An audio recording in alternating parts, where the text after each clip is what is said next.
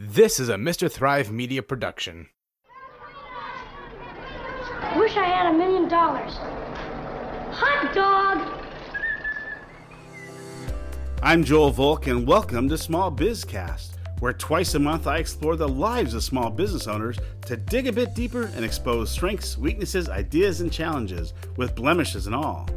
Today's episode is a skip down memory lane as I interview two dear friends about the mentors that help shape our lives and our careers. Lawrence Appel is a retired entrepreneur and executive with companies like Weight Watchers, Jamba Juice, and several others. Mark Levin is a CPA, business consultant, and an entrepreneur who ran a small family restaurant chain, a manufacturing company, and several other businesses. To me, they're dear friends and kindred spirits who have been there as I navigated my life and my career. As you listen to Small Bizcast, you will find comfort in knowing that you are not alone. Hopefully, you'll learn something while finding inspiration and ideas from the people I introduce you to, like Larry and Mark. Hopefully, you'll laugh with us too. Hot dog, it's a wonderful life. Let me introduce the premise of this episode of Small Bizcast. About 2.5, 3 weeks ago, unfortunately, my good friend Mark lost his father-in-law, Sam. And I was on the Zoom funeral, which is what we do now. We have funerals by Zoom. Person after person after person spoke about Sam, who owned a restaurant that was prominent in Los Angeles called Nibblers. Everything they said about Sam, which was so wonderful, was tied to Nibblers. It was like he was one and the same with his business that he built. It was almost as though one did not exist without the other. And so I've met Sam, I think, once at a family party. And I remember Sam telling me his story, how he got started. And he was just this wonderful guy who had this great business story. And I know that I was thinking about the people in my life that have been like father figures to me. And then later on, upon reflection, Mark and I were talking about Sam and how I just had this realization that Sam was really his identity with the restaurant was almost inseparable. And then Mark and I started talking about his experience and Mark, how he was kind of a mentor to Mark when Mark first started. Mark suggested that we do an episode about the mentors in our life. And I love the idea. I love that idea because there are several father figures. I wouldn't necessarily use the word mentors, but people that helped me along the way, that gave me life lessons, that helped me be who I am as a human being and also who I am as a business person. And I thought, what a great idea. And so Mark and I decided to do that. And then I mentioned it to Larry. And Larry said, that's a great idea. I've got a couple of people I'd like to talk about too. So since we all know each other and we have a deep fondness for each other, I thought it'd be really nice if the three of us just spoke about the mentors and the father figures that helped us in our life and our career. So we're with Larry Appel, who's a retired executive and business owner, and Mark Levin, who is a practicing CPA, but has had several businesses and had a very varied career. And so I thought we just sit and talk about the people that are important to us that were father figures. So thanks for joining me, Larry, and thanks for joining me, Mark. Glad to be here. So Mark, will you tell us a little bit about Sam? Well, Sam is from a rare segment of Los Angeles community. He's a native Los Angelino. So he grew up in an area of Los Angeles called Boyle Heights, which was the center of Jewish life back during the Depression, World War II.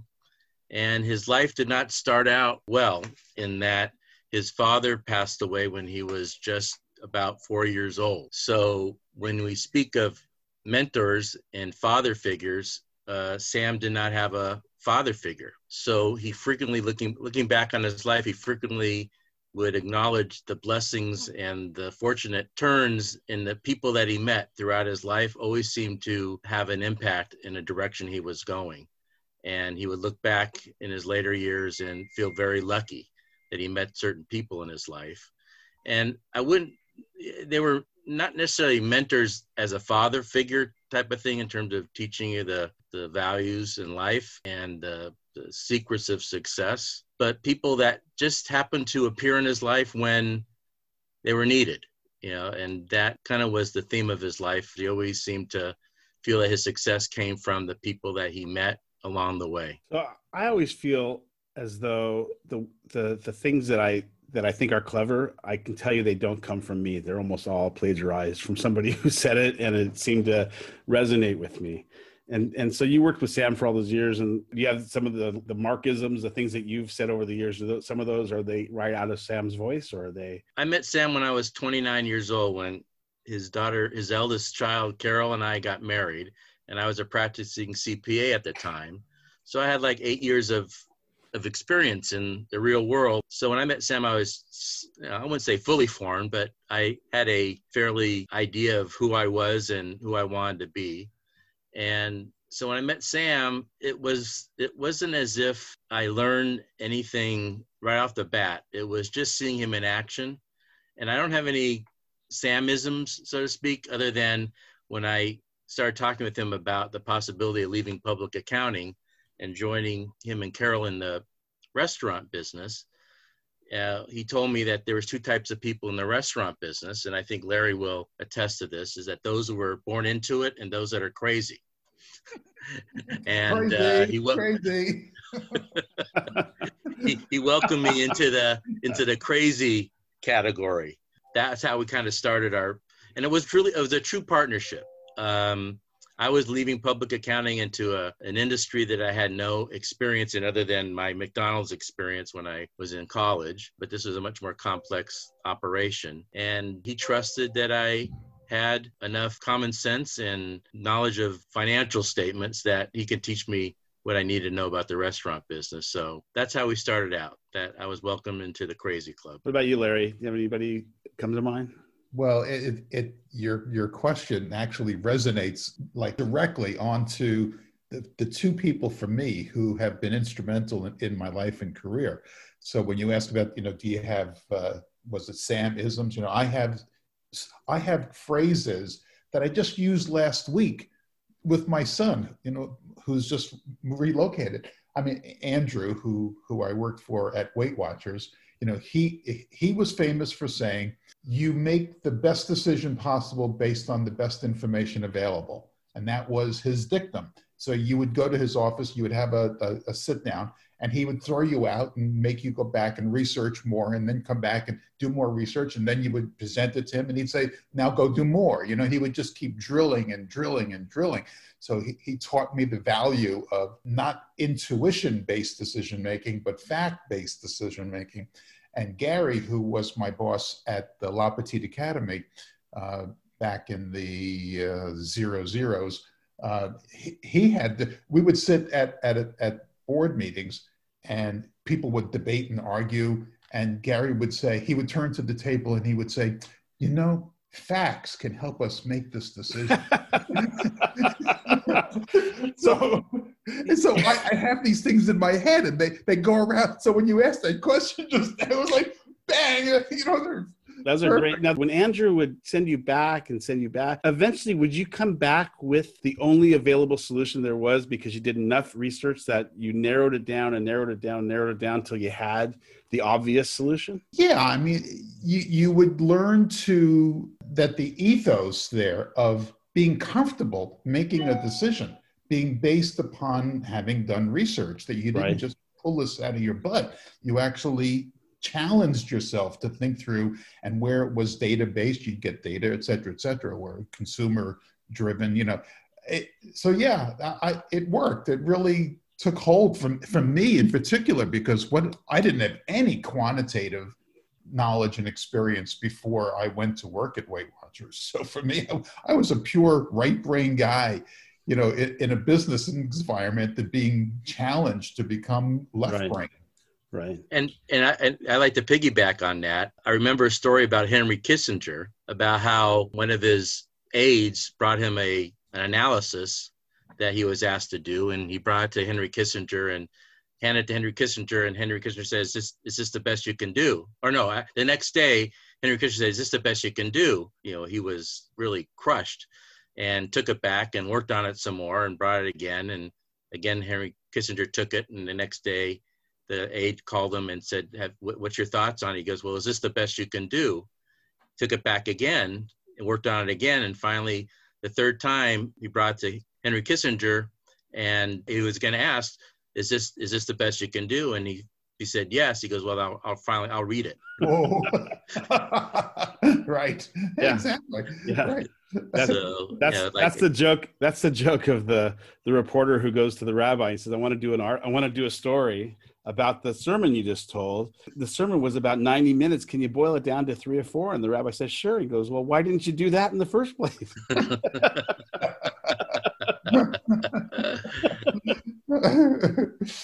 So I think of Eddie. Eddie was my mentor. I worked in small business as a teenager. And for me, Eddie's weren't nearly as wise as that. His were more clever. And I remember going to him once and a customer wanted me to lower the price on something. And he said, go back and tell him you only get a certain amount of peanuts in a bag for a nickel.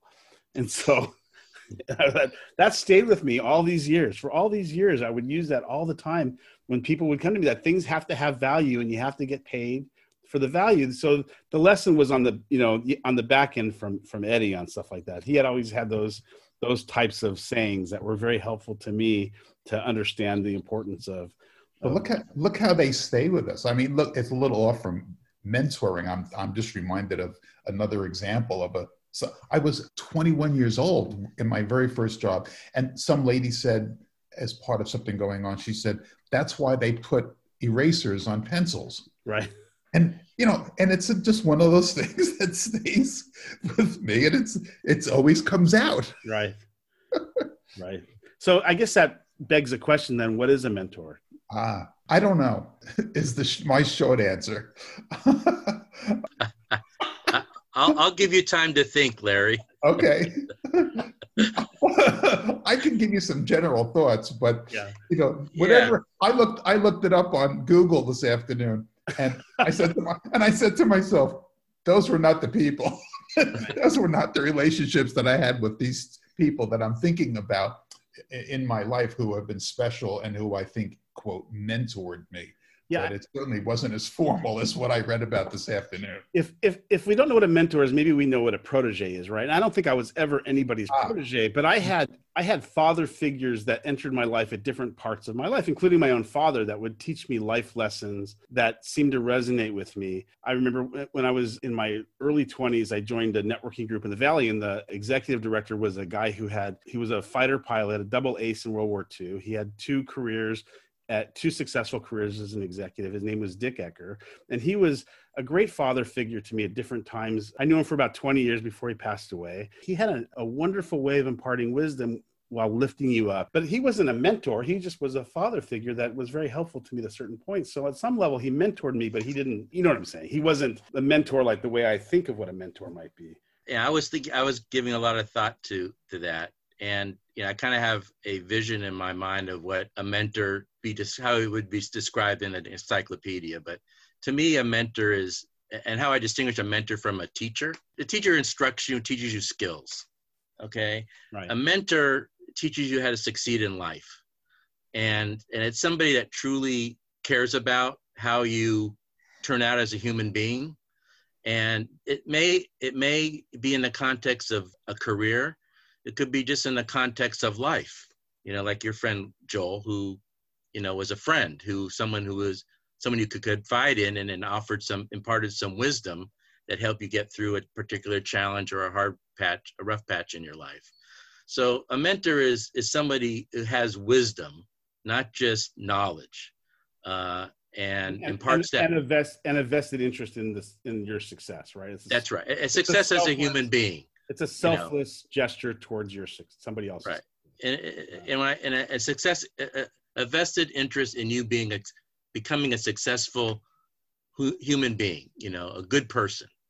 And if it happens to also lead to business success, that may be the context in which the person is mentoring you, because that's where the relationship may have started. That's kind of how I have, after, you posed the question, how I've kind of answered it for myself.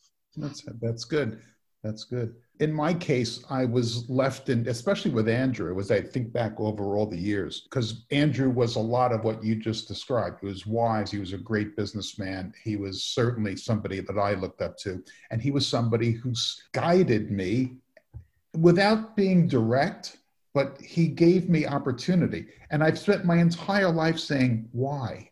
Because I think back now to when I first met him, when I first went to work at the company, and how he moved me and took me from here to there and put me in this. He moved me in all these different roles. He put me on special assignments. And I say to myself now, why? What was it about me that he was willing to take a risk? I mean, let's be frank here. This is, we were running a large business, and he was putting me in all these important positions that I had no experience with. Why? you know, and my gratefulness to him is, of course, eternal. I mean, you know, it's, my kids know of him. They met him many times, you know, when they were growing up, and we miss him terribly because he lives in London and he's older now, and we hear from him once a year at Christmas and wish for more. But it's like, when I'm left with, what was it that he saw in me that he was so willing to risk and give me those chances? And I don't have a great answer for that, but I am certainly grateful for it. That's for sure. Have you mentored other people? And if so, what have you seen in them that made you want to mentor them? You know, I thought about that too. And I don't think I've had anybody directly like I had, but I like to think, that the people that I was responsible for throughout my career benefited from the way I was managed by Andrew and how he interacted with me, that I would do the same to them. So I think people got fragments, you know, they didn't get me, you know, overseeing them. I don't think I had I had a couple of maybe people who might say that they were proteges of mine, but they're getting out of jail next week. So. They got a jailhouse tattoo that says Larry on it.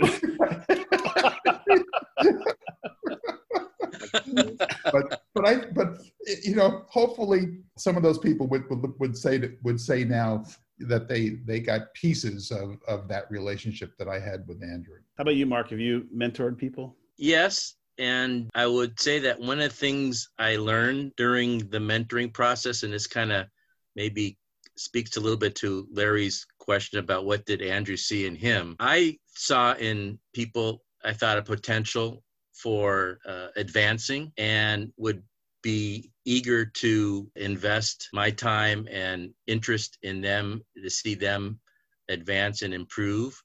But sometimes the mentee isn't interested in climbing to the level that the mentor may have seen in them. You know, they just don't want the responsibility. They don't want the pressure, and they don't see in themselves what you see in them. And I had to accept that in one case. In another case, the person exceeded my expectations. Yeah. And to this day, I'm close to him, and he attributes a lot of his, I don't want to say success in business or financial success, but the success that he has as a father and as a U.S. citizen now with my participation. And, you know, and it's just, I took an interest and I cared about them. And I don't know if I imparted any particular wisdom that they carry with them to this day, but they do know that I was there for them and that I was committed to their success. I remember conversations that you and I have had, Mark, and I think I'm going to guess that Larry agrees with this, that when you hire people, you want to hire people for the character that comes out, not necessarily their skill set. If they have a good customer service instinct, if they're nice people, if they know how to say thank you and greet you and look you in the eye, and then that's who you hire. And then you can teach them the skills they need to do their job. Fair enough? Yeah. There's another story I tell. I was just going to make the point that my guess is that's what Andrew saw in a young Larry, and that's what people see in those people they want to mentor, is somebody that they think that has the basic foundation that they identify as can be successful, and then they help them build on that. Yeah, but in my case, I wish I had more drill down to really understand that, because I really came to that company with such little skill. I mean, now what did I have? I had right brain, I had conceptual thinking, and I think that was one of the things that he liked about me, is that I had a holistic view of the total corporate experience, both internally and extending out to the customer. And I was stupid enough to speak my mind freely. So, you know, I had no filters on. So I would sit at the table and I would go, but that's just bullshit. You know, and the group would go, oh my God, you can't say that. I go, but it is, you know, we can't do that. And I think that was appreciated. And I guess he saw some of that. But I'd love to tell you my story about. Yeah, please. So when I was, one of my first jobs there was, and again, I'm coming at this, I was so like a blank slate. one of my first jobs was the head of training for 35,000 people around the world. I didn't know how to do that job. So I went to Delta Airlines. I called up Delta, and the head of human resources was nice enough to allow me to come down. I fly down to Atlanta. I go to this meeting, and my first question, I think I'm 30 years old, and I'm wearing the suit I'd laugh hysterically at the suit that I was wearing today. And I said to this guy, so I want to know how you train people to be so wonderful as your service providers on Delta Airlines. And he looked at me and he said, we don't train them. He says, we recruit them and we hire them. And that means it's the exact same thing that you have just said, but that was earth shattering for me. It was like, wow. Well, I remember when I first heard that concept, I felt like it was a big epiphany as well. That bing, bing, bing, of course. Of course, my mother and father taught me to say thank you. So I say thank you. I've gone to people. I had an employee that was one of my most efficient dispatchers. She knew where all the people were at all the time. And if a service call came in, she knew who to dispatch. She would tell them directions from where they were, how to get there. She was amazing. But when she'd get off the phone, I would go crazy because she didn't say thank you to the people. And I would walk up to her and I'd say, can you please say thank you? And she'd look at me like, don't tell me to tell people thank you. If I want to thank them, I'll thank them. And I would go, oh my God. Okay. And we put signs up. We're not the DMV. We'll put mirrors up. We did everything to try to make her, because she was so good from a skill set. But I would get a call once in a while going, who's that rude person who just helped me? And so I had to let her go. And it was painful. And had I hired the opposite way, I would have had a better success in that department earlier. It took me that light bulb to do that. Well, in the restaurant business, it's a hospitality business, right? You're there to serve people and create a positive, comfortable experience. So when we would interview servers, one of the questions I would ask, and one of the things I would be looking for, was their affect. And one of the questions I would ask is, what's the single most effective way of communicating to a customer that you're happy that they're here? What was the most effective way of doing that? And I get all sorts of answers. But the one answer that I was looking for, and I was also looking for just in their affect, was a smile. Right. If they had a smile on their face during the interview and they evoked that type of energy, I knew that they would create the right experience that we were looking for in the restaurant. So you can't teach somebody to smile. I mean, to have a smiling demeanor, right? Yeah. Either they have or they not. You can't teach people to be on time and value the importance of being punctual. These are things like when you said, Joel, hire for character and train for skills. That's been one of my mantras all through my career. And it's been a good rule to follow. And I come back to that with my kids who are grown up and in their careers, and thinking about it with my grandkids now. But, we talk about the future of work, and we talk about their careers and what's going to happen and how the world has changed and is changing and changing faster. And I always come back to the point that when it's all said and done, the skill that will be the most important skill going forward are interpersonal skills. Right. Yes. Which is exactly what you guys are saying. Right. So if you're a dick, people don't want you. Yeah. And it doesn't matter how good you are. I mean, you have to learn to work either if it's customer facing or if it's internal, in a behind the scenes role. You have to be able to get along. You're listening to Small Bizcast, featuring mentors and mentorisms with my good friends and guests, Mark Levin and Lawrence Appel. We're going to take a short break and be right back. Over the many years I've worked at Mercury Document Imaging, we've been solving business problems using technology, and now we have this new reality. Employees are working from home, and companies are trying to stay relevant and efficient and have accountability for their employees while doing so. The big problem is that the cyber criminals are working from home too, and they have been doing this longer and know what they're doing and know what vulnerabilities you've created by kind of throwing this together quickly. So now that it looks like we're going to be here for a while, it's time to think about this. I want you to reach out to my company. We'll either help you or refer you to a partner that can help you, depending on what the vulnerability is. But the first thing to do is start with an assessment, make sure that you're protected, and then find the weak link. So please call us, 818-782-1221. My extension is 25913, but call anybody at the office. We're all happy to help you, and we want to make sure that we don't have any more problems than we already have. Thanks. We are back, and you're listening to Small Bizcast, where I'm interviewing Mark Levin and Larry Appel as we talk about the mentors in our lives and how they help shape our careers. So I was talking the other day to a businessman. He's got a company out of state, so he commutes between California and Washington State, where his business is. And he had a employee who he identified as the future of his company, and he was really trying to mentor him, and he really believed that this was the guy he was going to pass his company on when he's ready to retire. And he gave him a lot of added responsibility, helped him grow and did a lot. And this person just gave him no notice and quit. He was describing to me the rejection, the blunt force trauma that he felt from this happening. And I talked to him the day after it happened. He says, I'm processing it better now, but it was Armageddon yesterday. And I was thinking about that in relation to the conversation we're having, that's part of it also. There's an emotional commitment that we give, or that we've been given by whoever has mentored us, that part of the equation. I'm guessing Andrew was emotionally vested in your success, Larry. And I know Sam was in Mark's because, for obvious reasons, that Mark was his son-in-law, but I think he wouldn't have made that adjustment in his life if he didn't love you. Why would you want to commit to somebody like that unless you really loved them and had deep affection and respect for them? Yeah. I mean, his daughter may have married Fredo. Right. In which case he wouldn't have put the energy in. So you're right. I mean, never speak ill of the family.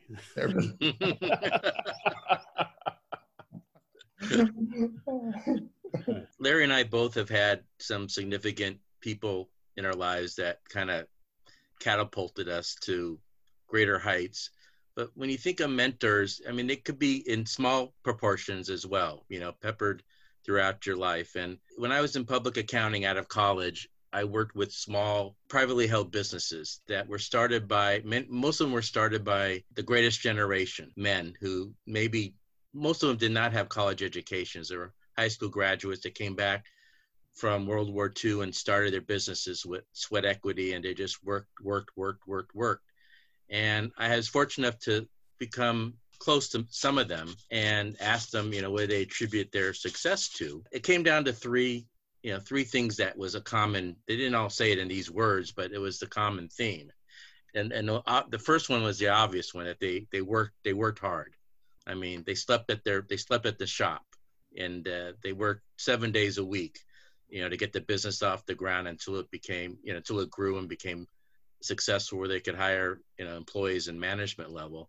The other one that I noticed was that they all had great communication skills, and this gets to the people, the people character skill. They had the skill of persuasion and just good communication skill. They're able to pass on their vision and what needed to be done. And then the last one, which is always hard for an entrepreneur, is the ability to delegate and to let go of the reins and hand over, like in Larry's case, where he was handed over the responsibility for training. Andrew had to make that choice and be comfortable and empowering you with those responsibilities, and was willing to take the risk that you would screw up. And, it gets back to your comment about, that's why pencils have erasers. Andrew was wise enough to know that, in order for the business to grow beyond him, he had to delegate. So those are three things that I gleaned from conversations with people that I viewed as being successful. So now that we have this environment where many, many businesses are working remotely and people only see their staff or their colleagues on this two-dimensional screen like we are now, can a mentor relationship be fostered? Boy, I think it's going to be so much harder. And this is probably, maybe ask a 30-year-old person or 35, maybe you'll get a different answer. But from where I sit, it just seems, I'm not saying it's impossible, but I don't know how to do that. I just think it'll be harder. It will. I mean, I hear what Mark was saying about the qualities of the mentor, working hard, communication skill, delegating. Well, part of the reason I built that relationship with Andrew was working hard. And I know that there are people who would say that this was all wrong, but this is back in the day. But, I would get to the office at 7 o'clock in the morning. Why? Because we had a kitchen there and we were allowed to have breakfast there, where there's always something in. Well, I would get there. I lived in New Jersey and I was schlepping to Long Island. I'd get there at 7 o'clock in the morning so I could interface with Andrew. And so we would have breakfast together and I wouldn't be leaving there until 6 or 7 o'clock at night. And so, I mean, how are you going to do that? Right. In a two-dimensional world is what comes to mind. And just eating a meal with somebody. Yeah. There's just something very core of having a meal with somebody and interacting at that level that you just can't substitute with a Zoom meeting. It's the meal and it's the time that isn't structured. So to allow him to interface with me in a way that was beyond the boundaries of the job or of the company, which would make him increase trust and liking and confidence. And I think that was a big part of it. And how much of the discussion would you have would be about quality of life and happiness, and you want your career to be something that fulfills you on a happy basis? And the reason I ask that is that I spent a few hours today with a young kid about 23 years old. He just graduated college about a year ago, and he doesn't know what he wants to do. And I was asking him a few different questions, and he said, what's important to you? He goes, I really want to be happy. And I was thinking, boy, that's a rich kid's answer. That's all I could think of, because if you're just trying to survive, happiness is the last thing on your mind. You know that you got to put food on the table and you got to pay the rent, and boy, wouldn't happiness be nice if that was part of the importance of that? But it's not. And so I brought that up a little bit to him, that maybe at this stage of your life where you're trying to establish yourself financially, that happiness can be third or fourth on the list of what's important with the job, not first on your list. And I could tell the way he heard those words, it was not sinking in. Like that was, you didn't want to hear that. Yeah, no. I'm not spending 40 hours of my life a week not being happy. And I'm thinking, well, okay, at my age, I think I agree with you, but at your age, I think it's the wrong priority. But maybe I'm wrong. I'll speak to that. There's a guy by the name of Mike Rowe. He used to host a show called Dirty Jobs. Right. And he's a real advocate for blue collar jobs and blue collar career paths that aren't necessarily tied to a college education. And he took issue with the phrase "follow your passion." He said, that may not be the best advice, because sometimes people aren't good at what they're passionate about. Okay. He said, I think it'd be better and safer to advise a young person to take their passion with them to wherever job or wherever they want to work. All right. I mean, because these people doing dirty jobs, they're cleaning sewers, they're doing some really disgusting things, but they found a way to be successful from a financial standpoint. And they got a lot of satisfaction from the service that they are providing to their community or to their customers. And it wasn't what they were doing that they were passionate about, but they were passionate about the impact they made on the people that they served. I think happy is something that is inside you and you're not going to find, externally. See, and I heard that conversation with that young man you had today, and it takes me back again to one of those corporate buzzwords and things that we went through towards the end of my career, which was around engagement. So it's not about being happy, it's about being engaged. Now, Mark, you just spoke to that about if you can build the bridge in your mind between what you do every day for 8 or 10 hours, whatever it is, build the bridge from there to something bigger than you, then you're fully engaged, and engagement yields happiness. It's not whistle while you work. Woohoo, look at this, I'm hitting a nail 50 times an hour, I'm happy. It's not that. It's, I'm doing this, which creates that, which makes me happy that I've done that. And I'm actually famous for saying something similar to that in front of 150 people at a conference that we had. when I got up and I said to everybody who worked in the corporate office at Weight Watchers, and I said, I don't understand how you people can't connect what you do to the customer. We can't do what we do serving the customer without you. I mean, to me, it really was intellectually mind-blowing for me. But I was speaking about engagement because they wanted to be happy, they wanted perks, and they wanted benefits, and I wanted goodies from them because that's what they were there for, to support us out in the field. So a few weeks ago on Small Bizcast, I interviewed someone named Tony Corretto, and he was talking about a company that he knows of, allows the employees to write their own company culture book and lets the employees describe what the company should stand for, so that when they're doing their job, their values are reflected in their work. And their work is often just it's a customer service based. You know, you take the inbound calls, and you're measured by how many calls an hour and how many resolutions you get, and so on. And so this company, I believe it was Zappos. I think I'm almost positive it was Zappos. Was famous for not letting that metric be that which drives success, but lets the employee doing good work and having good customer service, customer service holistically, not just the product, but in terms of how they treat the people, let that determine it, because what's important to the employee became the motivation for them doing good work. I thought it was very interesting. I mean, you still have to sell the widget, right? You still have to make the money in order to pay, but I think it empowers the person to bring their passion to what might be hitting the nail 50 times an hour, as you put it. And to take it right back to mentoring, I mean, all of us with our people who we have been lucky enough to have in our life, who guided us and supported us, isn't it because they saw in us this willingness to become engaged to the purpose and mission of the organization? I mean, you're not going to invest your time. You're just not going to do that unless that person is ready to go all in. Yeah. So what I was thinking when you said that is, I may not be able to tell when they're all in, but I can certainly tell when they're not. Exactly. Yeah. You can tell the abstract when you have someone who just doesn't want to be there. Boy, it's right. So obvious. And they can poison the organization. So you really want to get rid of them as quick as you can.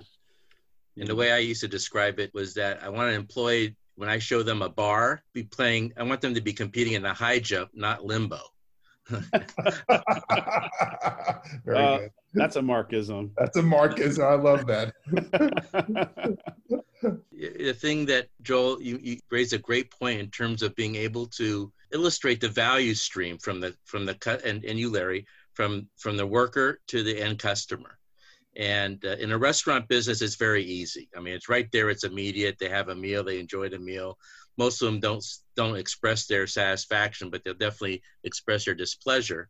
But when you do, if somebody comes in, they have an expectation. You meet their expectation. They leave. They pay the bill. That's a successful interaction, and a waitress gets tipped, and it's kind of immediate. But when you're building a widget and you're selling a product, and you're not at the point where the product is actually being used, there's a disconnect. And what we used to do to try to bridge that disconnect with our employees in the manufacturing company that I ran, we made carbide tip circular saw blades.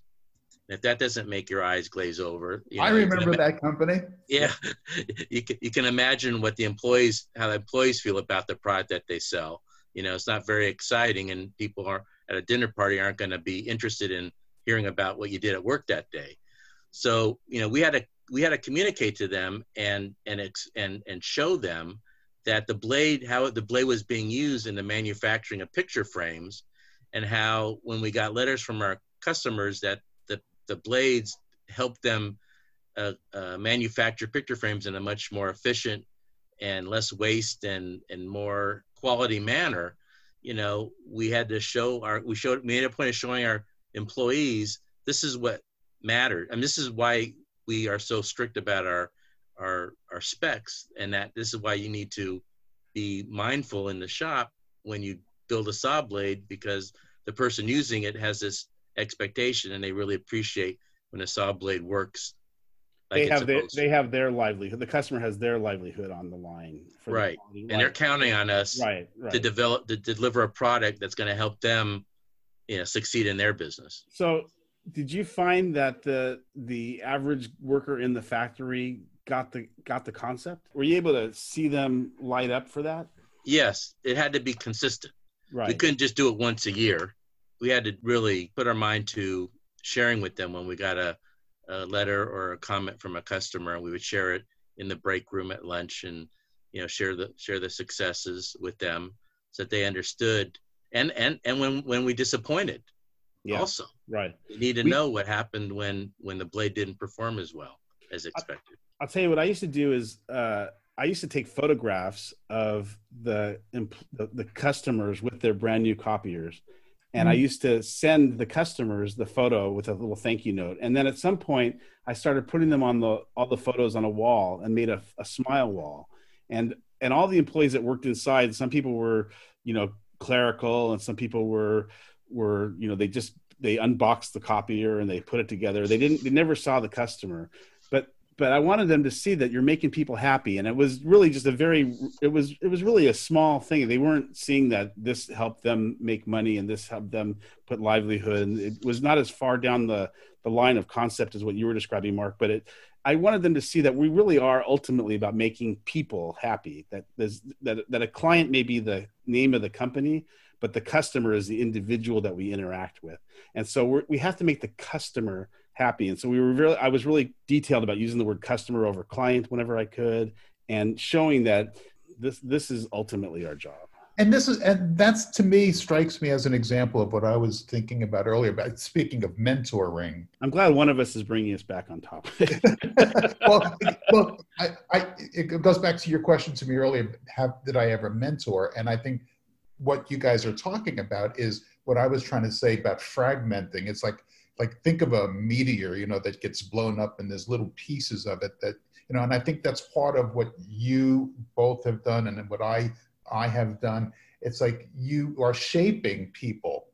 And I know we could end up talking about mission and purpose and values and all the rest of that, but it's about you. I mean, it's your personality. It's your giving of yourself to these people, which made them better at their jobs and at their life, hopefully, because you're teaching character, right? And I think that's part of it. I mean, my little vignette to the example that you guys are talking about, when I owned my Jamba Juices in LA, and we had a horrible experience one day. I got a call, and the kids were out of control in the shop, and blah blah blah. And I run down to Brentwood, and I hear what happened. And actually, it was a call from the client. The client was in Century City, and he had blah blah blah. I'll make a long story short.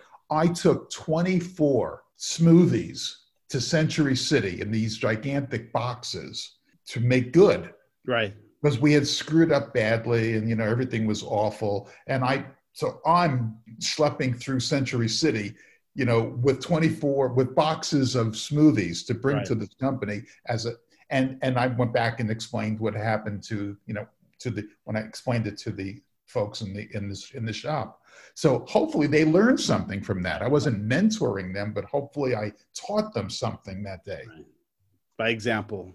By example. Right. That's a good point. Mentoring isn't always just overt act. Could just be by osmosis. That's right. Yeah. You hope they watched, and you hope that they learned a lesson. I see that in my son. Sometimes he'll say things that I know that he heard me say or watched me do from a business perspective. And I think, okay, so people do learn these lessons occasionally. I'm sure you guys have that example too with your kids, but the one that comes to mind is I was listening to him talk to you're going to like this, Mark, because of some shared training that we had, but he was listening to it. I was listening to him speak to a prospective person, and he said, I want to make sure that you feel comfortable telling me no. I go, all right, Charlie. All right. He got through. Okay. That's good. Well, I wanted to share one thing that I think I passed on to Joel. Speaking about father figures and mentor, I'm going to speak about my own father. I had to earn everything I got. My parents were not overly generous. I don't know if it's part of your generation, but they weren't generous with things. They're generous, with experiences and, giving me a secure, supportive environment to grow up in. But if I wanted something, I had to earn it. So that comes in the mowing lawns and washing cars and delivering newspapers.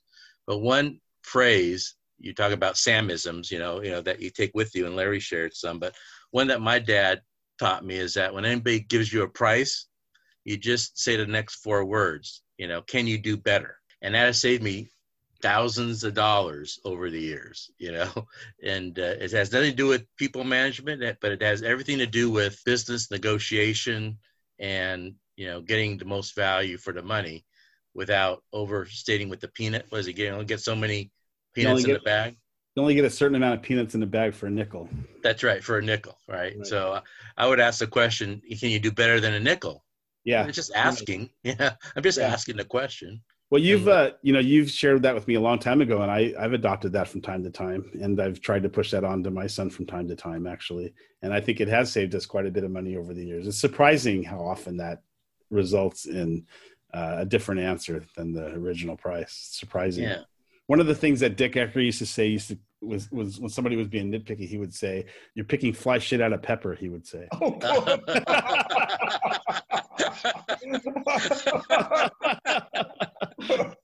That's a new one. That's a new one, yeah. I'll be using that one. Whoa. Yeah, that's that generation, Right. Yeah, in other words, I feel like a one-legged man in an ass-kicking contest, in terms of, it's similar to the fly shit and pepper, it's like, it's futile. It's futile. Fly shit and pepper. We were talking, I would be remiss if I didn't talk about my father-in-law, actually. My father-in-law was I met him when I was about 30, when I started dating Lori, and he was a very funny guy who rarely smiled or laughed. He was just very dry sense of humor, and he was really, wise, self-made for sure. It came from immigrant parents, and he worked hard, went to school, and was a CPA. And I remember early days in my career when I would call him for advice, and it was really my asking advice, but it was also a little desperation because there were times that I was, broke, and I was trying to figure out how I'm going to pay payroll, rent, taxes. And he used to, as a CPA who helped a lot of larger companies, he would look at my books and he would tell me I wasn't charging right. I must not be doing some things right. Look to your numbers. He really valued the numbers, going back to what you were saying earlier about, you can solve problems with facts. That was his way of doing things. And I remember calling him up in super desperate ways, and I was telling him my story, and I knew that he was wise enough to know that I really needed a handout. And in hindsight, I know that he knew that I was trying to work up the courage to ask, and I never asked. I would sit there, I would hang up the phone with him, I'd put my head in my hands in almost pain.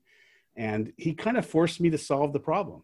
He kind of forced me to, if I have a feeling had I asked, he would have helped me, by the way. But he made me go back and get more data. Reach to the depths of my soul to solve this problem without him. Exactly. And so I wish he was around too. He's also unfortunately gone for some time, but I wish he was around where I could have this hindsight conversation and thank him for not doing what I thought I needed him to do, but instead doing what I did need him to do, which was to let me sort it out on my own.